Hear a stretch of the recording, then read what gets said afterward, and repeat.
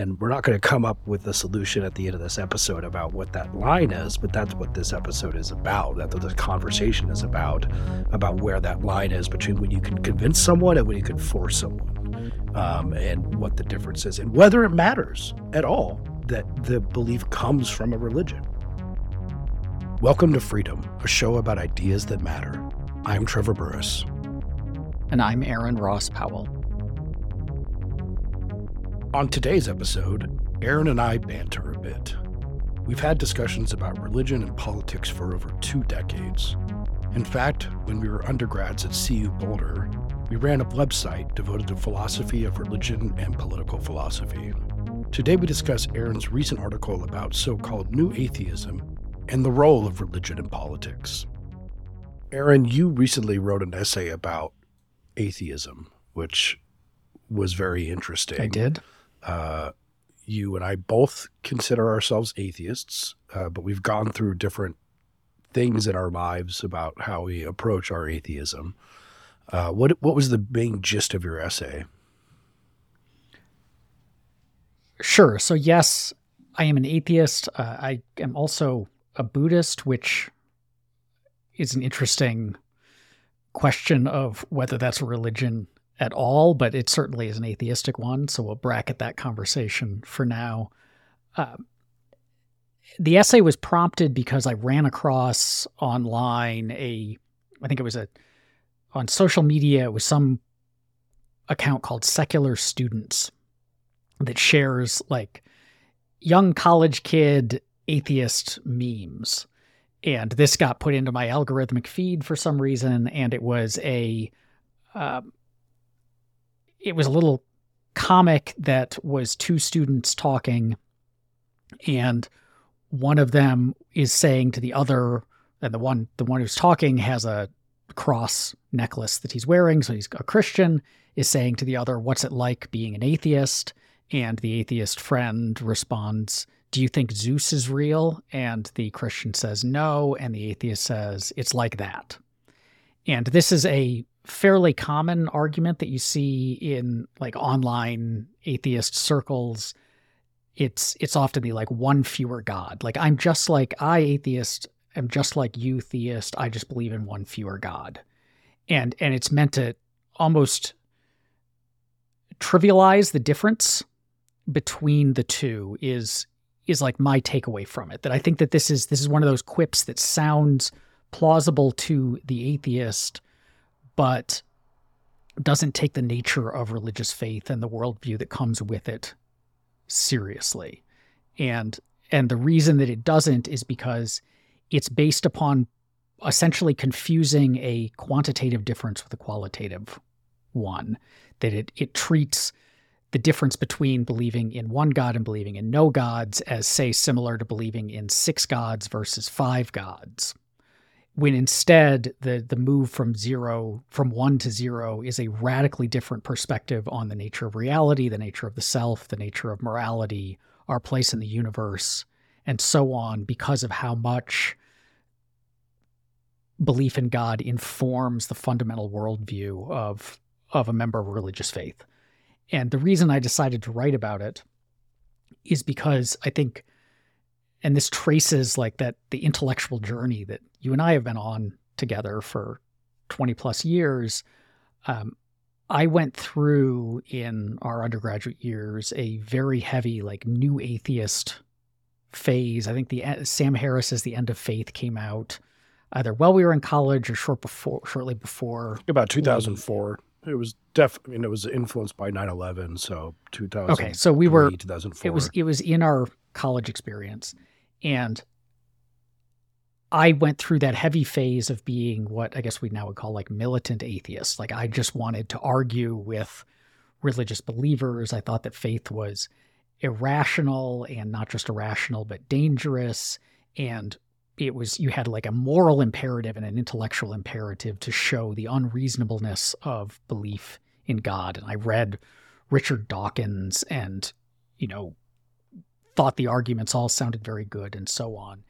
And over the subsequent 20 years, I look back at that time, and I think this is in the essay, like I cringe to some extent thinking about that stridency, not because I have changed my mind about the existence of the supernatural or the origins of the universe or the truth of the Bible or anything like that, because I still am a fairly convinced atheist, but just that I changed my perspective on the motivations for and the value of religious faith, and change my views on kind of the disutility of it, I suppose.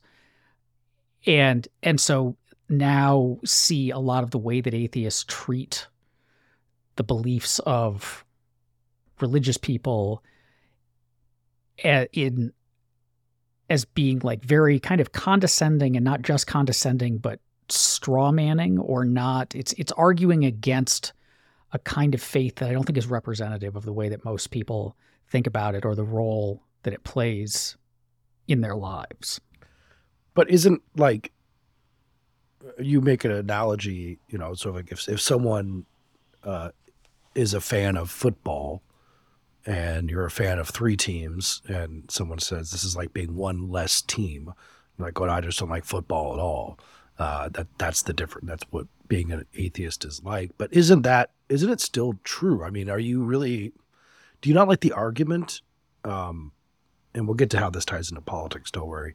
But do you not like the argument and the attitude behind the argument? Because it is still true that people who don't believe in any God, they believe in one less God. I mean, that's still technically true, right? And, one of the things that always struck me as important, the argument that if you believe something without evidence, then you can dismiss it without evidence. And that's a philosophical truism, but people don't really understand why that's true.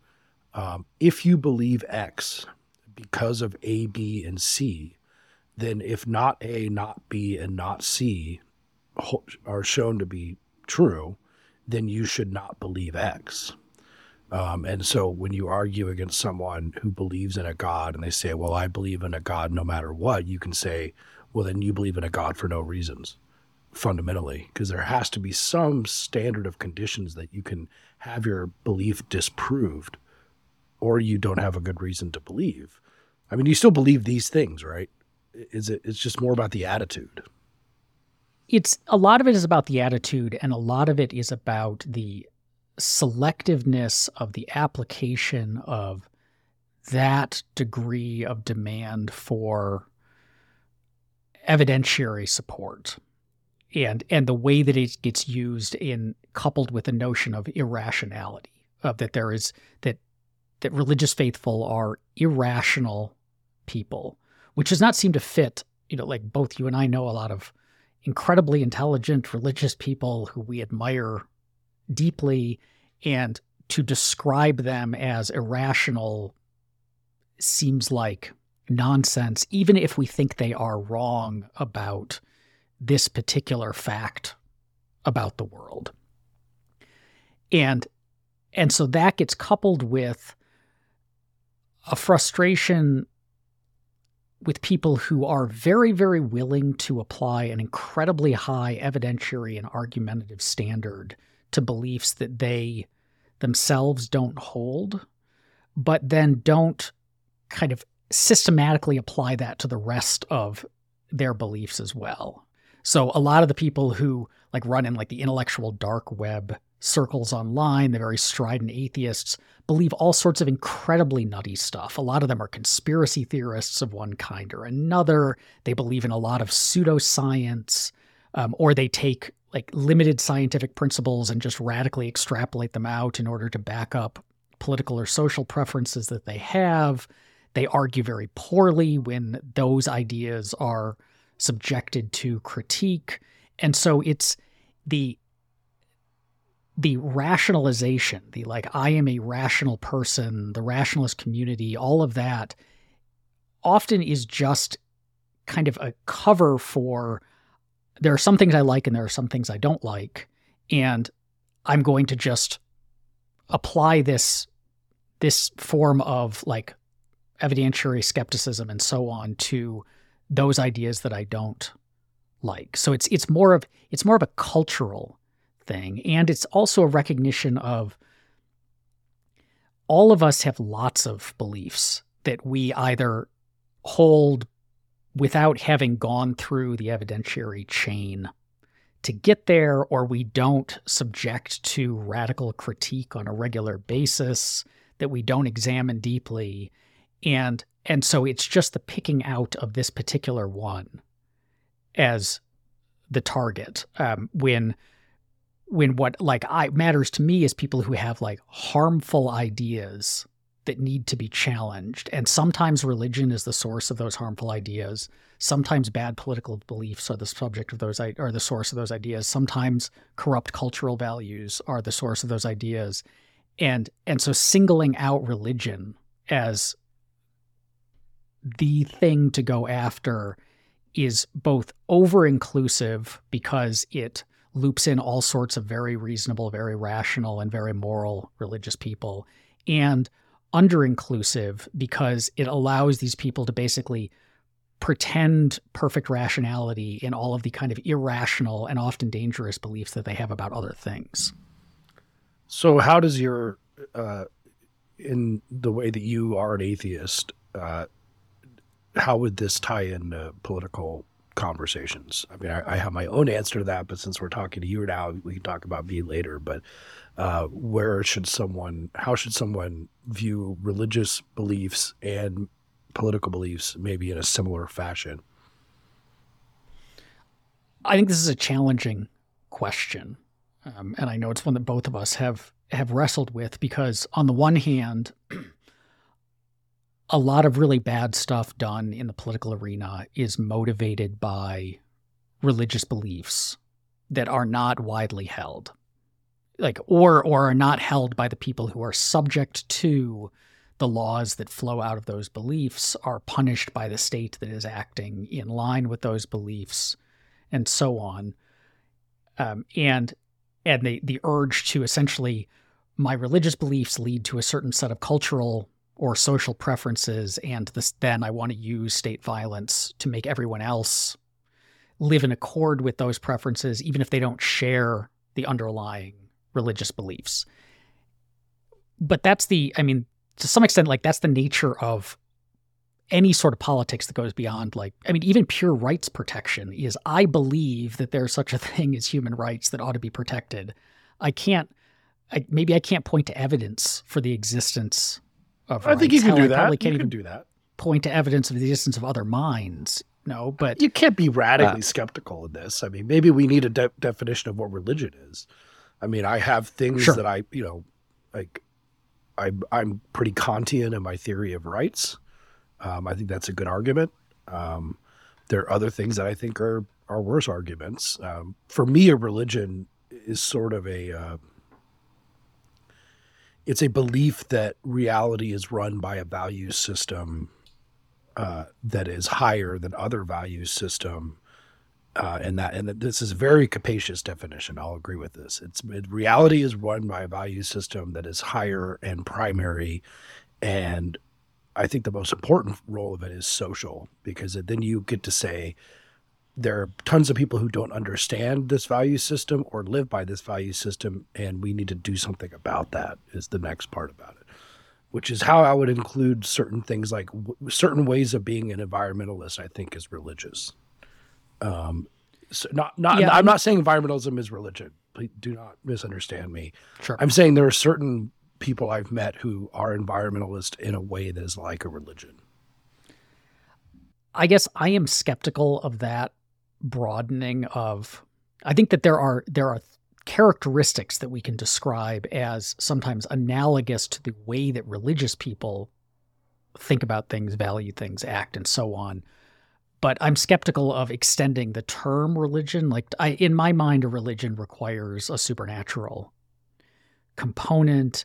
It requires some notion of the sacred and the profane that's tied into that supernatural requirement. I think it also requires that supernatural component has some sort of normative weight. So it's that's the values behind reality. That's what I meant by that. Right. But those, I think environmentalism is not predicated upon beliefs in the supernatural, or the people who argue that like not wokeism necessarily, is a religion. but the idea that there's a wholeness or unity or something to the natural world, and preserving that is a higher value, I think, is supernatural. I guess I would quibble on what we mean by then.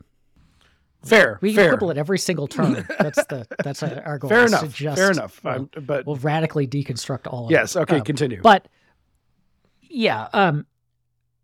But I think that it is the case that most of us go through our lives with lots of unexamined beliefs. And often beliefs that even if there were we could in theory come up with an argument to prove the truth of this belief, or we could find an evidentiary chain that leads to this belief. Most people who hold those beliefs couldn't do that work if you pressed them on it. Like they wouldn't on the spot say, oh yeah, I haven't thought about why I believe X, but here's why, right? And so they're not holding them for the kinds of reasons that like the new atheists are demanding the religious people. That's fine. Like we all do that. And so this is, and then because our politics is unfortunately not limited to just we're going to protect against violence and theft and enforce rights, but instead the state is this tool for engineering society to look the way that we in this, and each we is different, right? Like every person has a different notion of what that society looks like, and we think it's justifiable. All of us are, to some degree, like using politics to try to enforce our own set of preferences. And I don't know that there is necessarily a meaningful moral distinction between me wanting to enforce a set of preferences that are based upon a religious grounding versus you wanting to enforce a set of preferences that are based upon another kind of equally unfounded set of beliefs. There's not something uniquely bad about the mere fact of the religion. Well, wait, no, the difference is what I mean, going off of your rubric, the difference is that one of these set of preferences is higher, like according to the claimant, right? Like it's not like I like blue houses and therefore my HOA is going to make sure that every house is blue because I like blue more than white. I don't think anyone would call that a religious preference unless you go to a point that says blue is in line with a truth about the universe that is incumbent on everyone, no matter what. And then it would be like a religious preference. It would not just be like blue over white.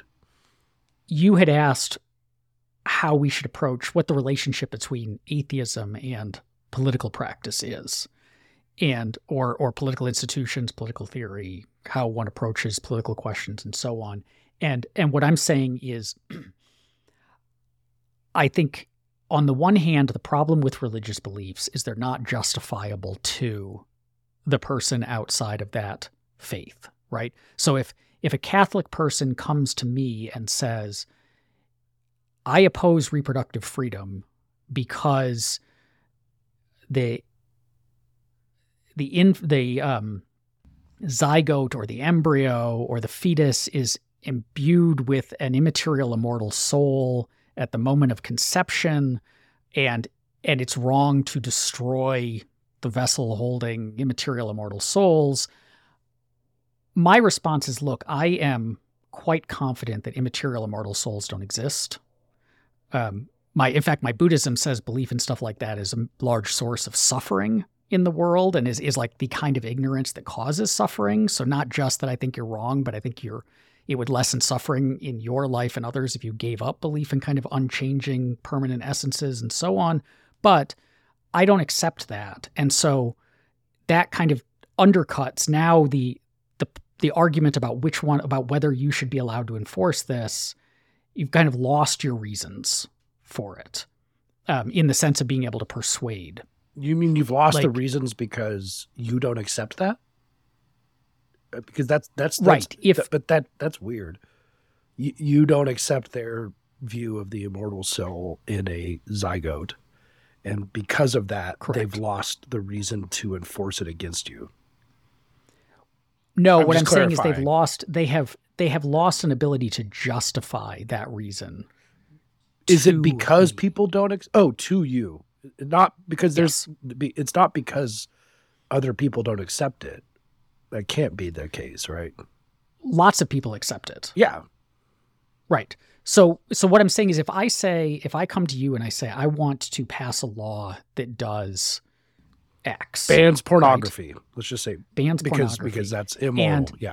And I say, well, like, I don't think we should pass that law, but why? So we now have to have, ideally in like a democratic society, we have to be able to justify to each other why this stuff, it's not just like sheer exercise of will as the ideal. So why do you think we should ban pornography? If you turn around and say, well, I think it has like these deleterious social effects. I think it's addictive. I can show you like, here's some studies that show the impact it has on development of like healthy sexual lives and so on. Like we can still argue about that evidence. I can say like, well, here's a counter study that shows X, Y, and Z, and I think it undercuts and all that. And we still might not agree with each other, but it's like the evidence that we're having, we can have a conversation about that evidence because we're operating on like a shared ground of, yes, if something is widely harmful to people, that does seem to be evidence against it, and most people would share that intuition. But if instead what you're saying is I think we should ban it because I believe that there is a supernatural being who says it's bad. And then I say, well, I don't believe in that supernatural being. Now the only argument that we can really have about it is you trying to convince me that supernatural being exists. Because if that supernatural being doesn't exist, then the weight of the reason you just gave for banning pornography in this case just drops to effectively zero. It's and Aaron and I have not talked about this in this explicit way, so we're working this out, guys, as we're going. But I wrote about years ago that the problem with religious belief is private evidence, and I think you're kind of saying this. Yes. So, like, private evidence is God came unto you and enlivened your being, and you had a revelatory moment, and you can't really explain. You can tell people that you had that moment, but that information is not public information, right? You can say this is a thing that happened to me, just like you can say I got abducted by aliens and no one saw it, right? But like there's public evidence, which would be like, go look at the field where I claimed I was abducted by aliens, and there are burn marks and whatever evidence of an alien abduction. But if it's just that you only have your experience, then you have a problem in liberalism, I think. And I think that's the point you're making, that private evidence being used to justify public coercion is the problem in some way. Not always, but it is the problem. Like that's why we respect religious belief, but also say you can't put it on me. I don't think people really use the terms that we're using, but I'm going to use them now. Because you felt the presence of Jesus and enlivened your life does not mean you can justifiably coerce people to go in line with your private evidence. Is that in line kind of with what you're saying? Yes, although we can, as we're wont to do, we can complicate that. Oh, no, that was totally simple. No, we got I just laid it down. There's no more complications about that. We figured it out.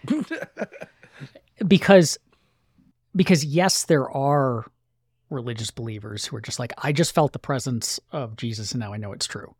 And it's like, so their belief and then therefore the cultural values they would say want to see reflected in politics is the result of purely private evidence, as you termed it.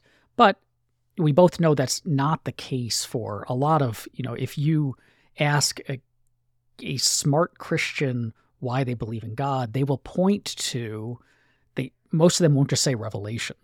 They will point to very sophisticated philosophical arguments proving first the existence of like a prime mover, and then a prime mover with certain characteristics. The prime mover needs to be all-knowing and needs to be all-powerful and needs to be conscious in some way. And then from there, we can get through a chain of reasoning to Matthew, Mark, Luke, and John in the Gospels, and yes, the revealed like truth Christianity of or whatever the religion happens to be. Like they might just hand us like Alvin Plantinga's sufficiently basic beliefs and be like, this is what proves it. And those are, I mean, I think I find those arguments unpersuasive, obviously, or I would believe in these religions, right?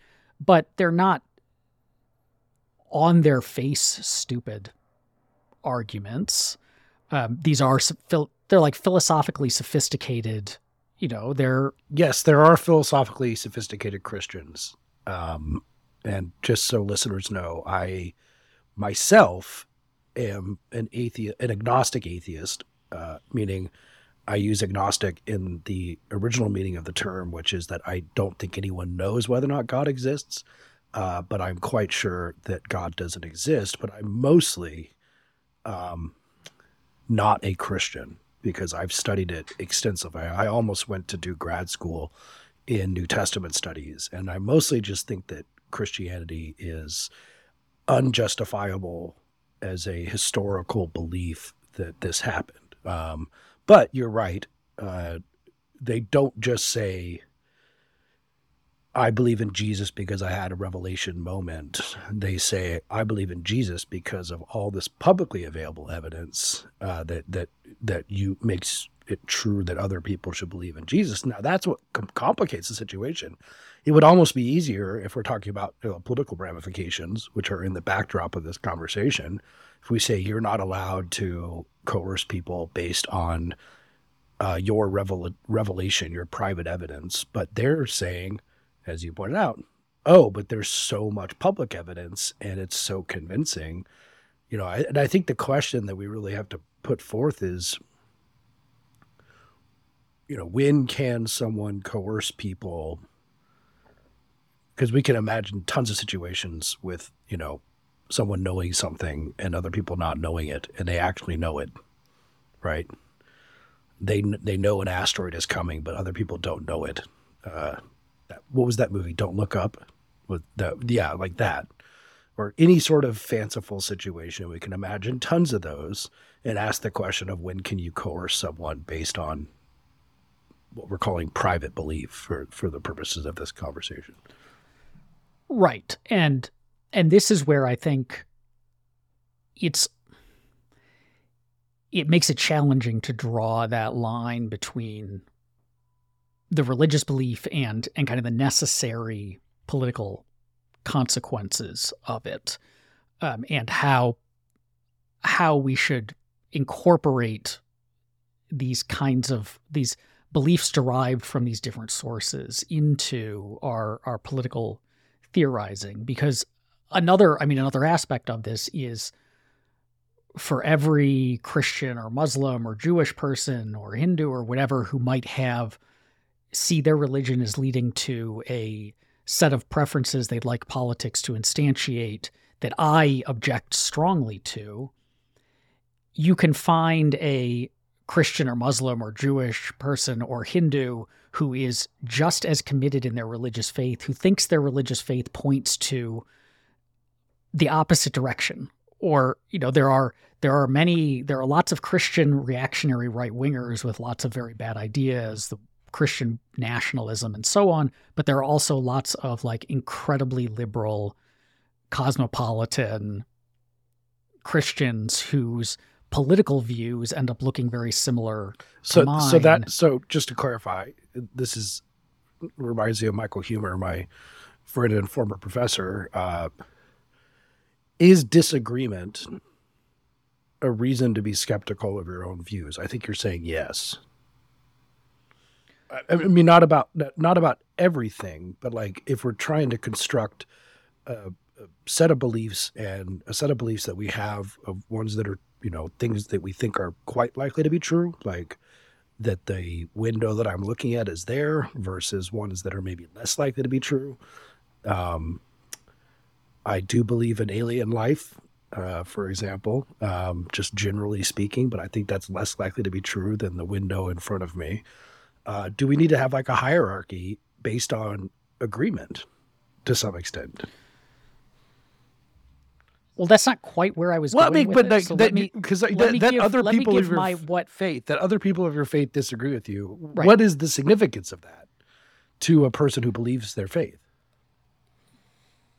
So one significance of that is, and this is something I wrote another essay a while back that it's called The Religious Prejudice Trilemma, where I say that we might think like I have a set of religious beliefs and they tell me to, say, be prejudiced against a certain category of people. So that might be God doesn't like transgender people, or it might be God doesn't like the gays, or it might have been God opposes interracial marriage, or whatever it happens to be. And I, because I believe that my religious beliefs are true and therefore that God is the source of morality, I necessarily need to have this prejudice against this group of people. And there are a lot of people on, especially kind of the reactionary right, who have that drive. And you can see lots of religious arguments for a lot of really ugly things going back as long as there have been religious arguments being made. And in that piece, what I argue is there are other conclusions that you might draw from the belief, my God wants me to hate these people. There are other possibilities besides it's true that my God wants me to hate these people, therefore I should hate them. And you should, and I think the disagreement, the fact that there are lots of people who share your religious faith, at least in its broad brushstrokes, who don't hate those people, don't see anything wrong with those people, that disagreement ought to encourage you to at least give a little bit of attention to the other possibilities. And those other possibilities could be, you might be wrong about your religious faith, right? Like you might just simply be like the God that you think exists and is telling you to hate these people doesn't actually exist. That could be a possibility. You might be, and this is the one that the disagreement speaks to, I think, you might be misinterpreting. Like you might just have gotten your scripture wrong or have misread something or have been led astray. And in fact, your scripture or your God, if your God actually exists, doesn't say that sort of stuff or says something different.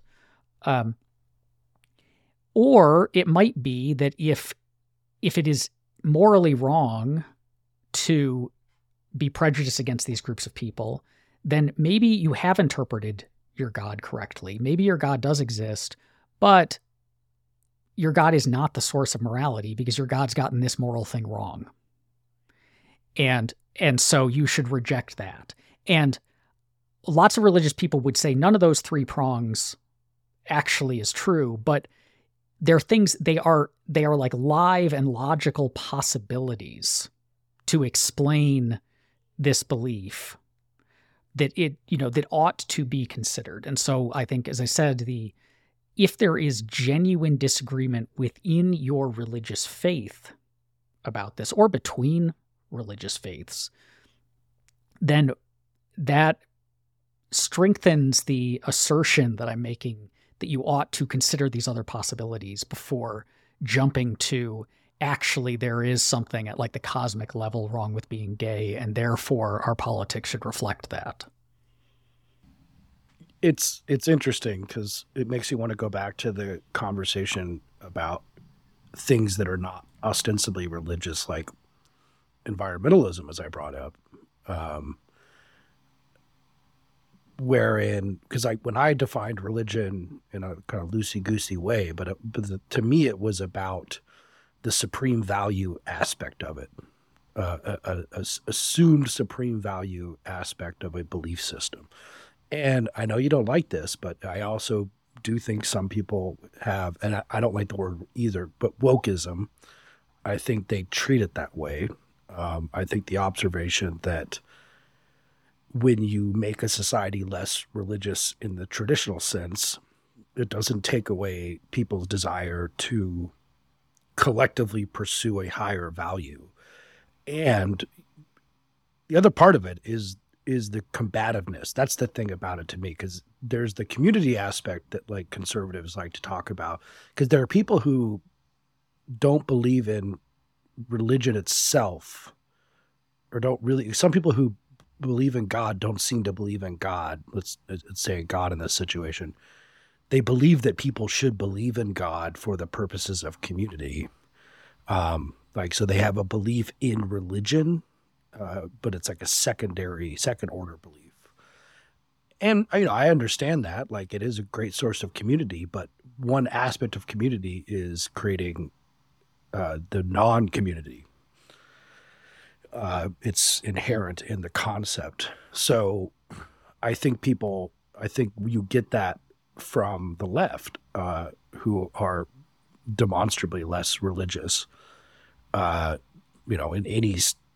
any scale in terms of self-identifying as Christian or whatever, to pursue higher values together that other people disagree that those are the values. And I don't think the supernatural thing is important in this, in terms of the motivational aspect of it and how much and how far they'll go to pursue those values, right? I think it kind of evens out. And yeah, I'm not going to sit here and write a perfect definition of religion, but I notice people believing irrational things, and this goes back to the original question of this conversation. Why are you believing something that is manifestly it's contentious? You're putting your entire life into it, and you're willing to coerce other people for it, and destroy their value system in the name of your value system. That to me is the political problem, right? That to me is the fundamental political problem, because we should regard these things as contentious, like going back to, that when should you coerce someone? And I think that that's the basic liberal point, that if we all agree that murder is wrong, and that's widely agreed to, and all these other things are wrong. But banning pornography is different than banning murder. There's something different about that. Banning pornography is a banning based on an opinion that is more contentious than banning murder. Sure, but contentious opinions are not always wrong. And so I think you could, correct me if I'm misparaphrasing, but you said the problem is when you have a contentious, so it's certainly not widely held opinion that you believe in very strongly, that goes against widely held values, and you believe that you have the right to coerce people into not accepting those values, but living in accord. Yeah. So only thing I would dispute in that, and no one put comments in and, follow some weird contradiction I made. Contentious values. So you said widely held values. So the question of whether or not we should preserve the environment at all costs, for example, or what level of cost we should preserve that, I think is fundamentally contentious. And I think that's one reason why the Don't Look Up example is absurd. Or, as we've talked about years ago, one thing that religions try to do is postulate a cataclysm, like an absolute, end times kind of situation, to make sure that they demonstrate that their values are not even a thing you can dispute. If God is going to smite the entire earth because of homosexuality, then it doesn't matter what your opinion about homosexuality is. You'll lose everything else in your life. And if the world is going to die because of climate change, as opposed to just adjust, but if it's going to be an apocalypse, then it doesn't matter that you care or have different values levels. And religious people, that's the other thing. Religious people try to apocalypsize. There's some sort of verb there. Their eschatological would be the right word. Their viewpoints, to make sure that people have to agree with their values. So I would say they're not. There's just a difference in the values. I mean, people care about the environment to different degrees. People care about sexual morality to different degrees. It's just that you try to make sure that your belief system is saying you have to agree with me and I will coerce you for it. Right. So if we take that as indicative of something that is problematic within the political sphere, I think there also has to be an element of, there's an unstated assumption that they are wrong in either at the basic level or in the stridency of it, because otherwise what you just described would, I think, apply to, say, very early abolitionists who believed, so at a time when there are times when people thought that slavery was perfectly okay. It was a decidedly minority position to oppose human bondage, not just in the U.S., but historically. Lots of societies have been slave-owning societies. They have had lots of arguments for why some people are either naturally predisposed to be slaves, which is how you get like racial slavery, or like the ancient Greeks, it was more, there are certain actions that you can take that then make it okay for you to be enslaved. The opponents of that, it was a contentious view to think that slavery was an absolute moral wrong. They held that view very strongly, and they absolutely thought that they were within their rights to coerce others to live in accord with their abolitionist views. I mean, John Brown being, the obvious example. Personal hero of mine, yes. And they were 100% right. Like it wasn't, I don't think we would say that was just like kind of an irrational religion or the kind of thing, or that those beliefs were the kinds of things that shouldn't have entered into politics, because in retrospect, we see them as absolutely right. The slavers are 100% wrong, and not only are you within your rights to coerce slavers into giving up their slaves, but you probably have a moral obligation to coerce slavers to give up their slaves. And so I think it's hard to draw a line that isn't just, I personally don't think these particularly strident people are correct in whatever it is that they are being very strident and contentious about. And we could offer reasons why the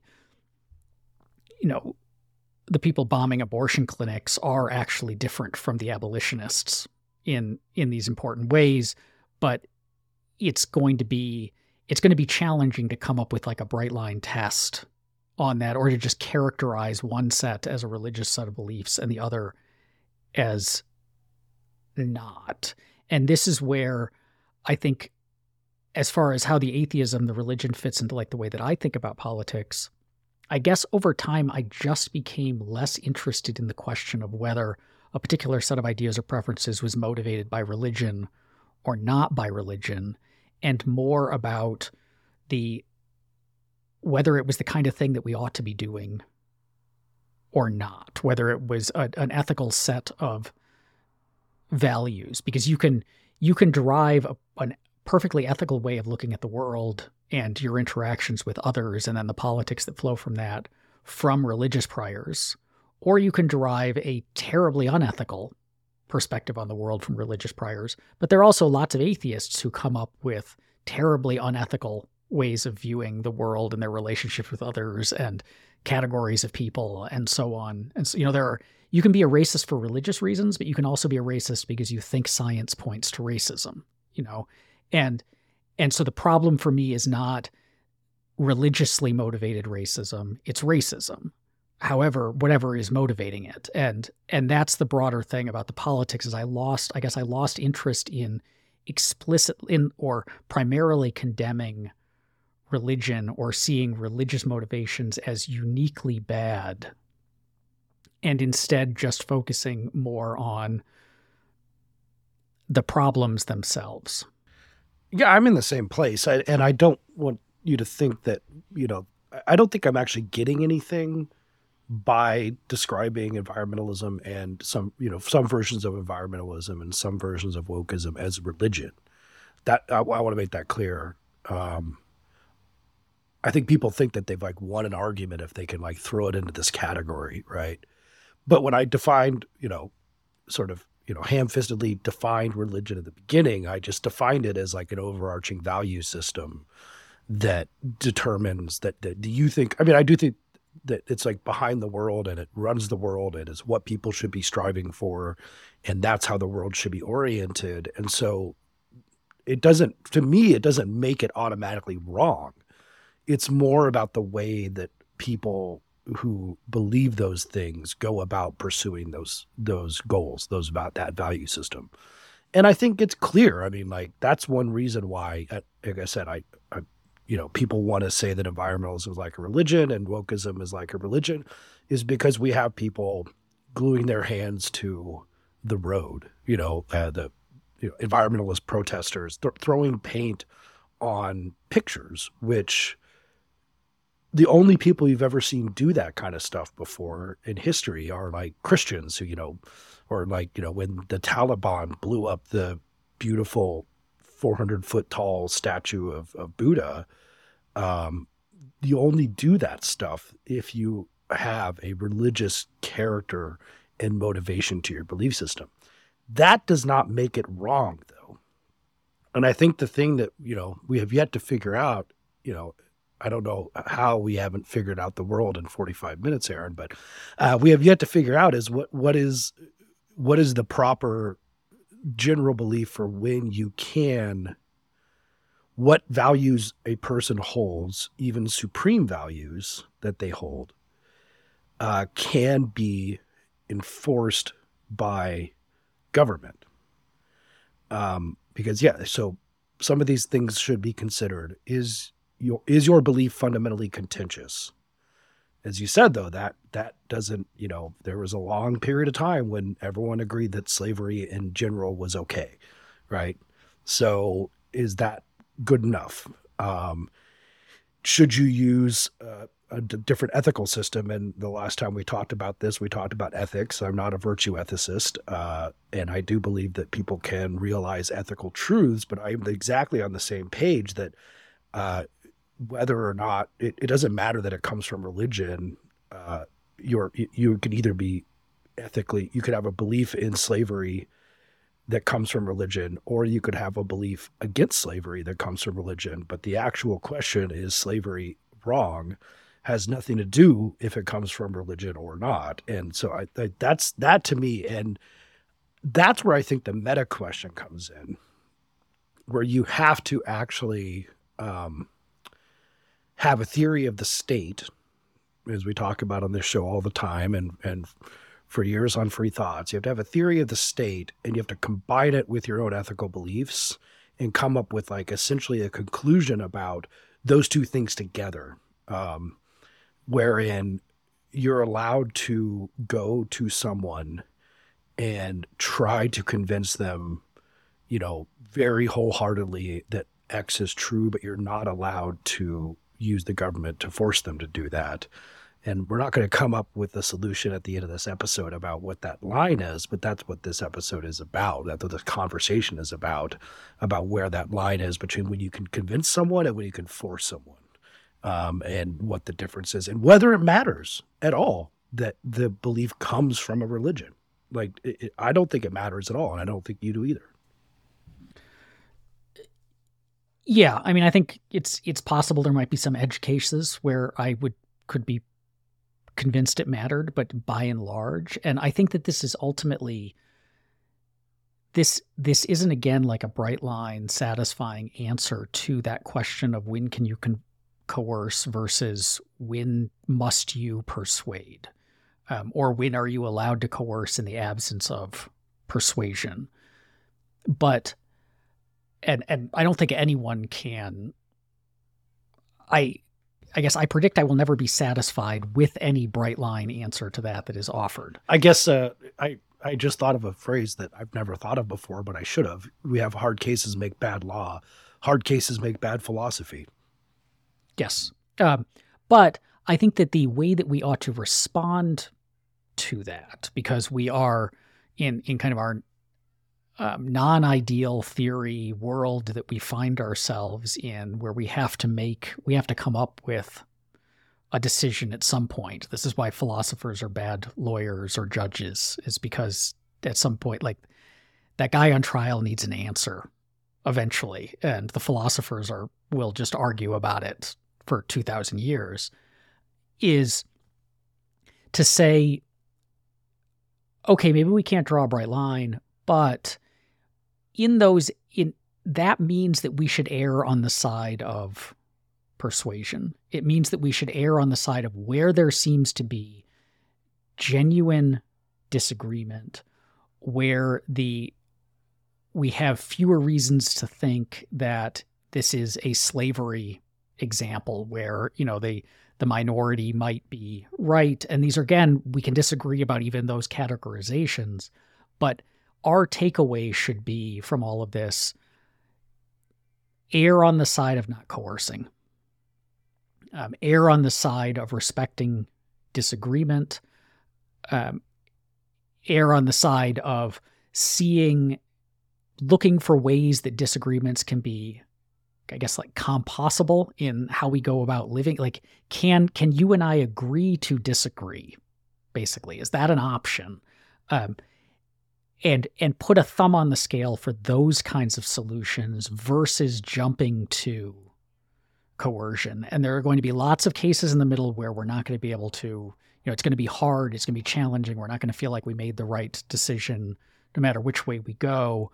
But err on the side of freedom and equal dignity and respect for disagreement. And we won't get all the answers right, but we'll get more of them right than if our attitude is the opposite. Thank you for joining us on Freedom. This is a listener-supported show. If you'd like to get access to episode transcripts, bonus content, extended conversations, and our Discord community, go to www.freedom.audio.